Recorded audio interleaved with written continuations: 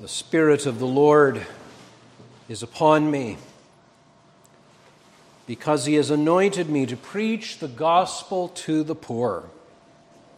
He hath sent me to heal the brokenhearted, to preach deliverance to the captives, and recovering of sight to the blind, to set at liberty them that are bruised, to preach the acceptable year of the Lord. Who would have thought such glorious words?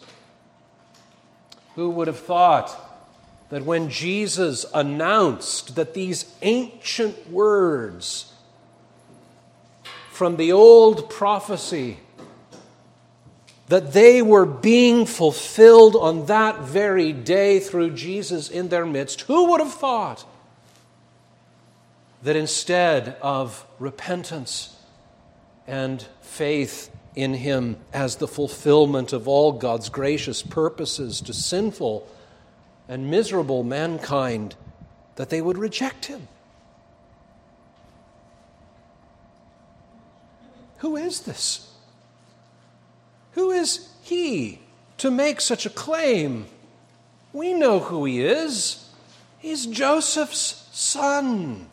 He's one of us.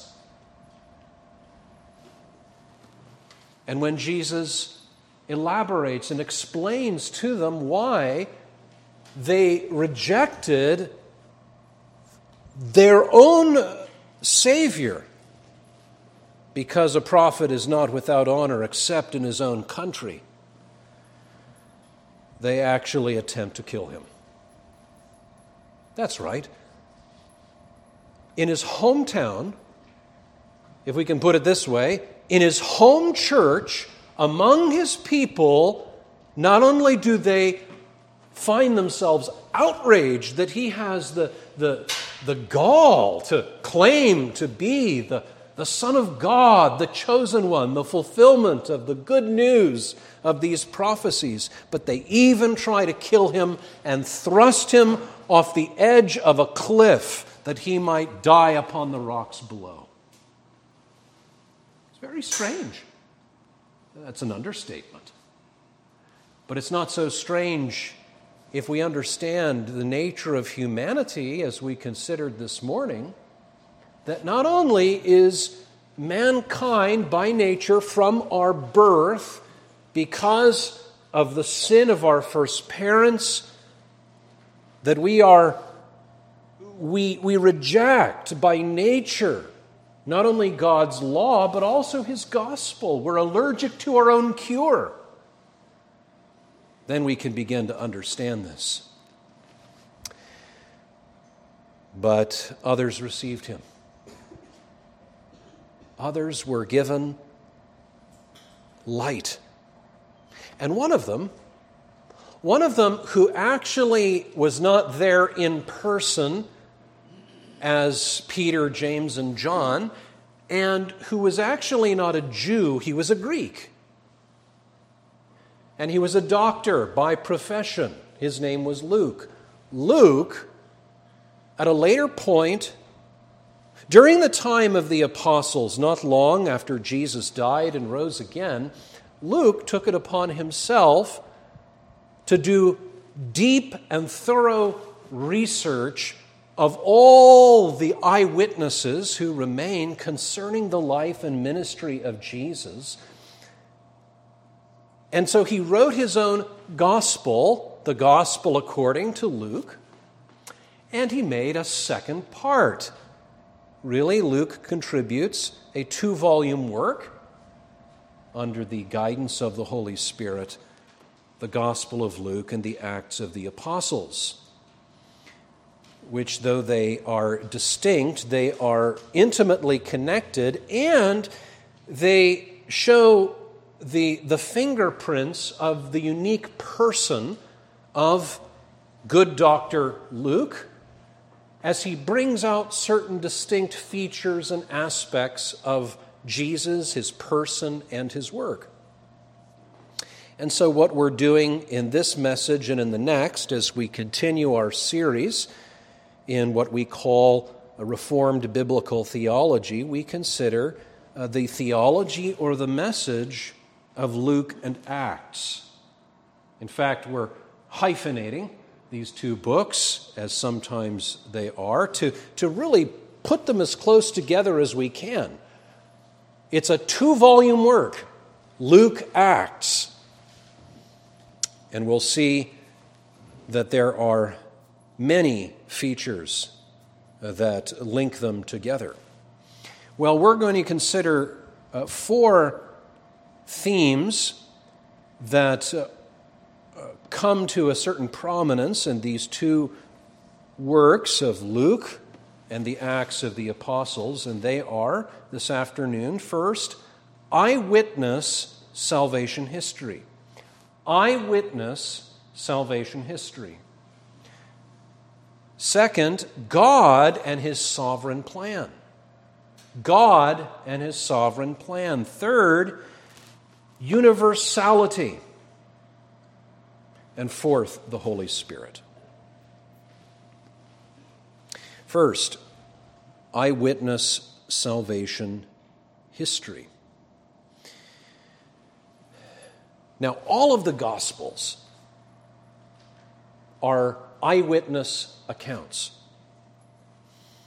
2 of them are accounts that we believe were taken down by those who themselves weren't necessarily eyewitnesses, but the account that they give is a very well-researched, we might even say a peer-reviewed paper. A lot of effort went into this. In the first 4 verses, Luke shows how very careful, with the precision of a good doctor, he wants to give a faithful account. He diligently searched these things, and he has given to us, by the Lord, an eyewitness account. An eyewitness account of the Lord Jesus Christ and all that He did, and in the Acts of the Apostles, what He continued to do from heaven. And that's really the great difference between the 2 works. They're united by Jesus Christ. Here is His work on earth. There it is His work from heaven. We can see something of this emphasis on the eyewitness salvation history that Luke records when we go to Acts chapter 10.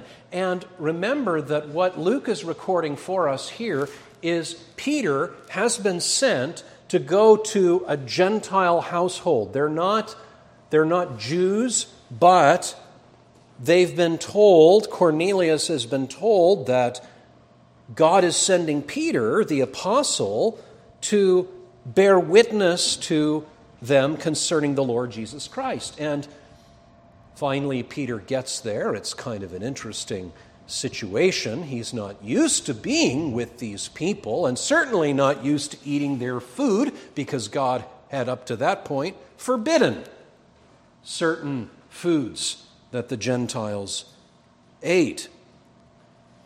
But God was making it clear that He's bringing this good news to the Gentiles. Well, we read what Peter relates. That word, Acts 10:36 and on, which God sent unto the children of Israel, preaching peace by Jesus Christ, He is Lord of all. That word I say ye know, which was published throughout all Judea, and began from Galilee after the baptism which John preached. How God anointed Jesus of Nazareth with the Holy Ghost and with power. Where do we read that? Well, among other places, we read of it in Luke chapter 3, Luke chapter 4. The Spirit of the Lord is upon me because He has anointed me. And now, Peter says, we're telling you what we saw, what we witnessed. That God anointed Jesus, who went about doing good and healing all that were oppressed with the devil, for God was with Him. Didn't we read that in Luke chapter 4? These people possessed and tyrannized by demons. With a word, he drives them out. Legion, be silent. We saw these things. We witnessed them. And now God has sent me to you, Cornelius, so that you can hear this salvation history that we saw. And we are witnesses of all these things which he did, both in the land of the Jews and in Jerusalem, whom they slew and hanged on a tree. Him God raised up the third day and showed him openly. Not to all the people, but unto witnesses chosen before of God, even to us who did eat and drink with him after he rose from the dead. You didn't see it. We did. And now we're telling you so that you can believe. And he commanded us to preach unto the people and to testify that it is he which was ordained by God to be the judge of the quick or the living and the dead. To him give all the prophets witness that through his name whosoever believes on him shall receive remission of sins. And so we see the accent that Luke is giving as he calls attention to what God did in Jesus and by Jesus from heaven and his Holy Spirit through his apostles going into the world so that others might believe. And not just to report all the news that's fit to print on any certain day. We can get on our phones right now, and for all I know, we might learn of yet another strange balloon that is flying through the skies, and we don't know exactly what it's all about and what actually happened when it was shot down and when it was retrieved. There's all kinds of bits of information, some more, some less important. But this is salvation history. Certain things happened in a land halfway around the world by a certain man who was no mere man. He was anointed with the Holy Spirit. He went about doing these marvelous wonders. He was crucified by his own, and yet this is no tragedy. This is good news, because on the third day he rose again from the dead, and we saw him. And some of us even touched him. And by faith in him, all of our sins can be forgiven, and we can be given an everlasting hope, so that though we die, death is not the end. In fact, death is but a doorway into glory. So Cornelius, believe on these things. That's one of the accents.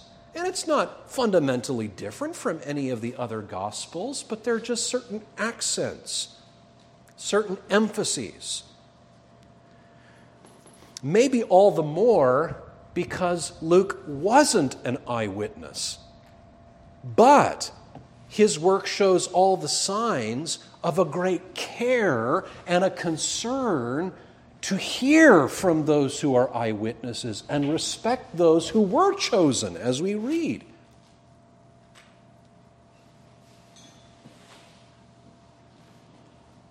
You know, good journalists, they respect their sources. And that's an amazing thing. We have not followed cunningly devised fables. These aren't myths and nice stories. Recently, I was looking through some of the children's books that I used to read to my children when they were very young, and I was just thinking to myself, it may not be so terribly far away that I'll be picking these out again and reading them to some little ones. They're nice books, but they're not real. They're cute, but they're not real.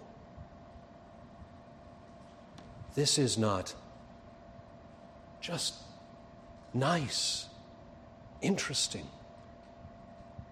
cute, but not real stories. No. And these are the things, friends, these are the things that made willing martyrs out of the early Christians. And they weren't the kind of martyrs who got on horses with swords to go cut down the enemies and force conversions. No. They were so convinced and they were so overwhelmed by the love that was in God in Christ towards them that they were willing to go anywhere for Jesus, and they were just so drunk with the love of Jesus that they couldn't stop talking about him. Christian, are you so drunk with Jesus that you can't stop talking about him?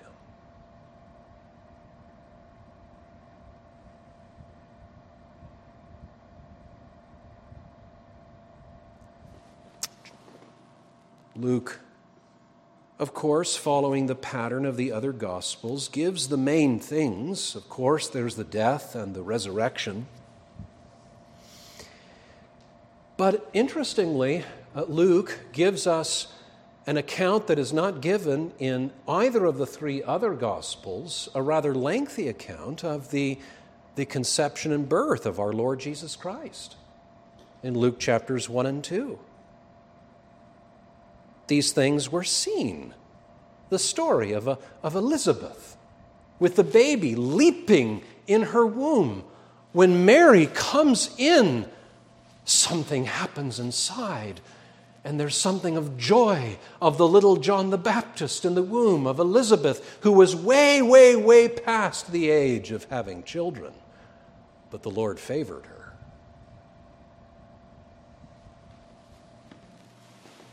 All that is recorded by the careful Dr. Luke. For without the entrance of Christ into the world taking our flesh, there would be no death and resurrection. There would be no salvation. The ascension is given perhaps an even greater level of attention. After 40 days, we read in Luke 24 that He led them as far out as to Bethany after he rose from the dead. He lifted up his hands and blessed them. And it came to pass, while he blessed them, he was parted from them and carried up into heaven. And then in volume 2 of this 2-part series is a repeat with further details.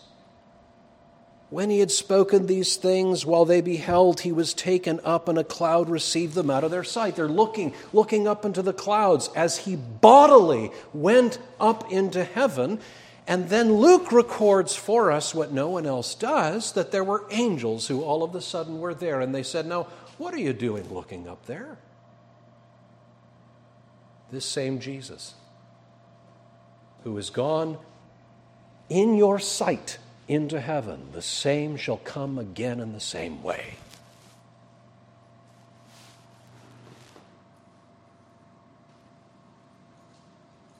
The apostles reconvene. They fill the empty spot of Judas the betrayer. And they are empowered by the Holy Spirit. And we often fail to appreciate that what happened on Pentecost, when they were all in the upper room, they were told to wait in Jerusalem until they received power from on high, so that they might be energized to bring this news of the salvation, the history of the Lord Jesus Christ that they had seen with their own eyes. They needed power, and they received it. All of a sudden, there is a mighty rushing wind.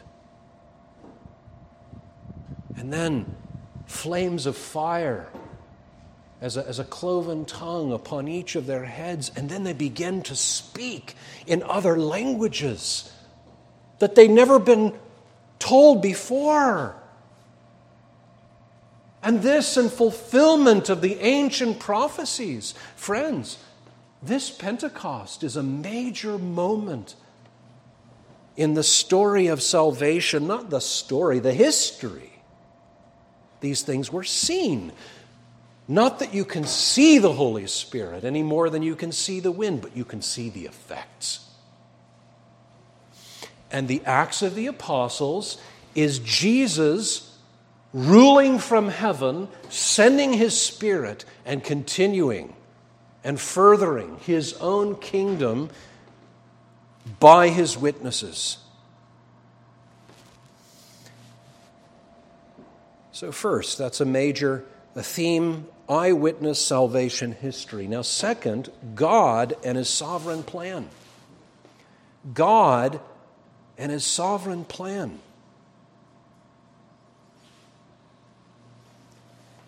It's interesting to do some comparisons and to notice certain verses that we don't find in the other Gospels. One of which is this. Jesus says, "If I with the finger of God cast out devils, no doubt the kingdom of God is come upon you." Now, of course, God is over everything and unites everything, especially in Scriptures. But we do see something of a kind of focus on God as the exalted, the high, the sovereign one. The end of Stephen's sermons in Acts 7, "Howbeit the Most High dwelleth not in temples made with hands." This becomes perhaps even more tangible when we see the apostles going out into the Gentile world where people don't know of Jehovah. But Paul says to the Iconiums, they're about to do sacrifice to them, thinking that they're these Greek gods that have come among them. No, no, no. We're preaching to you that you should turn from these vanities to worship the one true and living God. And truly, he did not leave himself without witness. He did good, giving us rain from heaven, fruitful seasons, filling our hearts with food and gladness. Friends, he was saying this to the people who live then in what is now modern-day Turkey. God, the same God, has given us all these things, and he has now sent his son Jesus to save you. Or Paul going in Athens. Do they know Jehovah? They don't know the first thing about Jehovah. They don't know the first thing about the God whom they think that they worship, for they have made an altar to the unknown God. Whom therefore you ignorantly worship, him declare unto you, the God that made the world and all things therein, seeing that he is Lord of heaven and earth, dwelleth not in temples made with hands. Indeed, in him we live and move and have our being. Don't think that he is the God of the Hebrews. Full stop. He is the God that made the heavens and the earth, and the God who has made of one blood all the nations upon the earth, and has set the bounds of their habitations and their dwellings, that they might seek the Lord, if haply they might be found of him, seeing that he is not far from every one of them. There is something of the transcendence and the majesty of God that is called to our attention, and his sovereign plan. Jesus said, "These are the words which I spake unto you while I was yet with you, that all things must be fulfilled which are written in the law of Moses and in the prophets and in the Psalms concerning me. Then opened he their understanding that they might understand the Scriptures. and said unto them, Thus it is written, and thus it behooved Christ to suffer and to rise again the third day, and that repentance and remission of sins should be preached in his name among all nations, beginning at Jerusalem. And ye are witnesses of these things. And behold, I send the promise of my Father upon you, but tarry ye in the city of Jerusalem until ye be endued with power from on high. It's like what Jesus is talking about here is an engine that has been in the making and being fine-tuned and tested and is all ready to be brought to life. Everything, all the plans that were designed are now being realized. The blueprints are now in the final stages of coming to a reality. It is all a part of the sovereign plan, and what is unfinished, I'm charging you to do. I go into heaven. I have done my work. I have paid the great price, and my Father has rewarded me, giving me life. And now, it pleases my Father and it pleases me to be removed from this world, because I will have you write the next chapter. And actually, you'll not write it, you'll simply carry it out, for I have written it already. The absolute sovereignty of God leaps off of the pages that come to us from the pen of good Dr. Luke. Him, as he records Peter, him being delivered by the determinate counsel and foreknowledge of God, ye have taken and by wicked hands have crucified and slain. Let us thank God for good Dr. Luke, or we would not have had those words. We would not have seen the absolute sovereignty of God, indeed of Jesus, though the heathen rage and the people imagine a vain thing. And Herod kills one, and he sees that it pleases the Jews, so he'll go ahead and he'll arrest and get ready to kill another. And by the end of the chapter, as he's basking in the praise of all the people who are telling him it is the voice of a God and not of a man, immediately the angel of the Lord strikes him down. And he dies of a most miserable, wretched, and shameful disease, eaten of worms. But the word of God grew and multiplied. The energy, the power, the force that began when Jesus of Nazareth was anointed with the Holy Ghost and with power. It grows, it expands, and though it seemed to be snuffed out at the cross, the embers burst into life again. And his ascension into heaven is no retreat, for it is from heaven that he gives his Holy Spirit to the weak and powerless band of those who were trembling for their lives and cast down and dejected at the crucifixion of their master. You shall be my witnesses.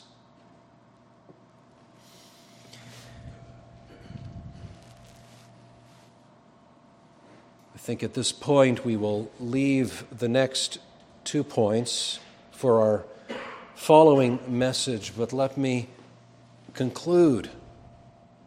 Dear friends, to call you to the doctor's office. We've talked this morning how we're broken. Deep down, we sense there is something wrong with us. And the Bible tells us, well, you're on to something, but you do not know the half of it.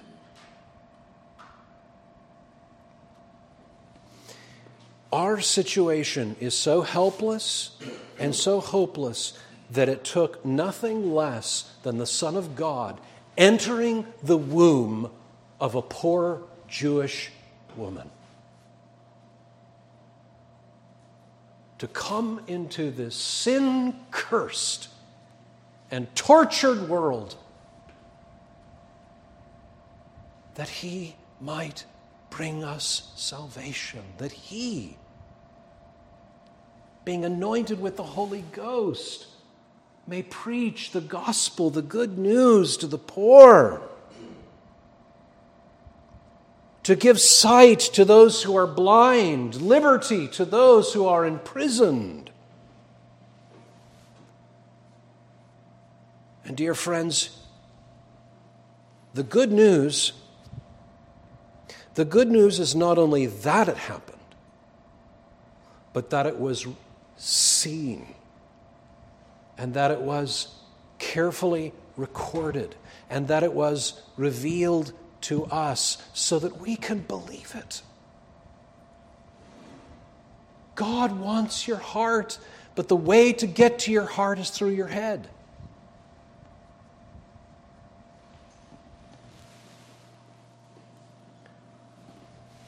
And Christian, as we are often downcast, struggling under various burdens and trials and many, many temptations and fears, and above all, continuing to struggle with the world, the flesh, and the devil, and they never seem to leave us alone. We can go to Luke. We can go into the doctor's office and receive not only the diagnosis, but the wonderful medicine of the Lord Jesus Christ, which medicine he gave to 12 poor men who had nothing in themselves. And he said, go. Go heal the world. Be my hands and feet as I heal the world. May God grant us that faith and that healing. To his name's praise, amen. Let us close in prayer. Shall we stand?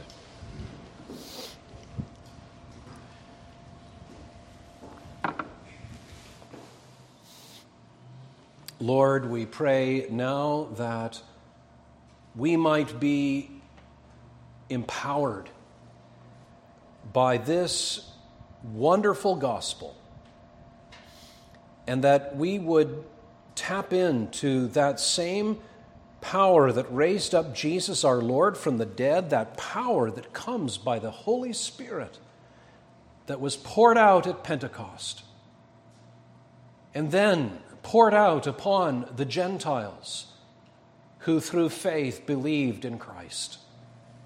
Lord, may we be re-energized and re-empowered to be witnesses in the world. And Lord, may we do our part, however small, in bringing this wonderful message to others. And may we live it, O God. Hear us, we ask, in the worthy name of the Lamb, the Lord Jesus. Amen.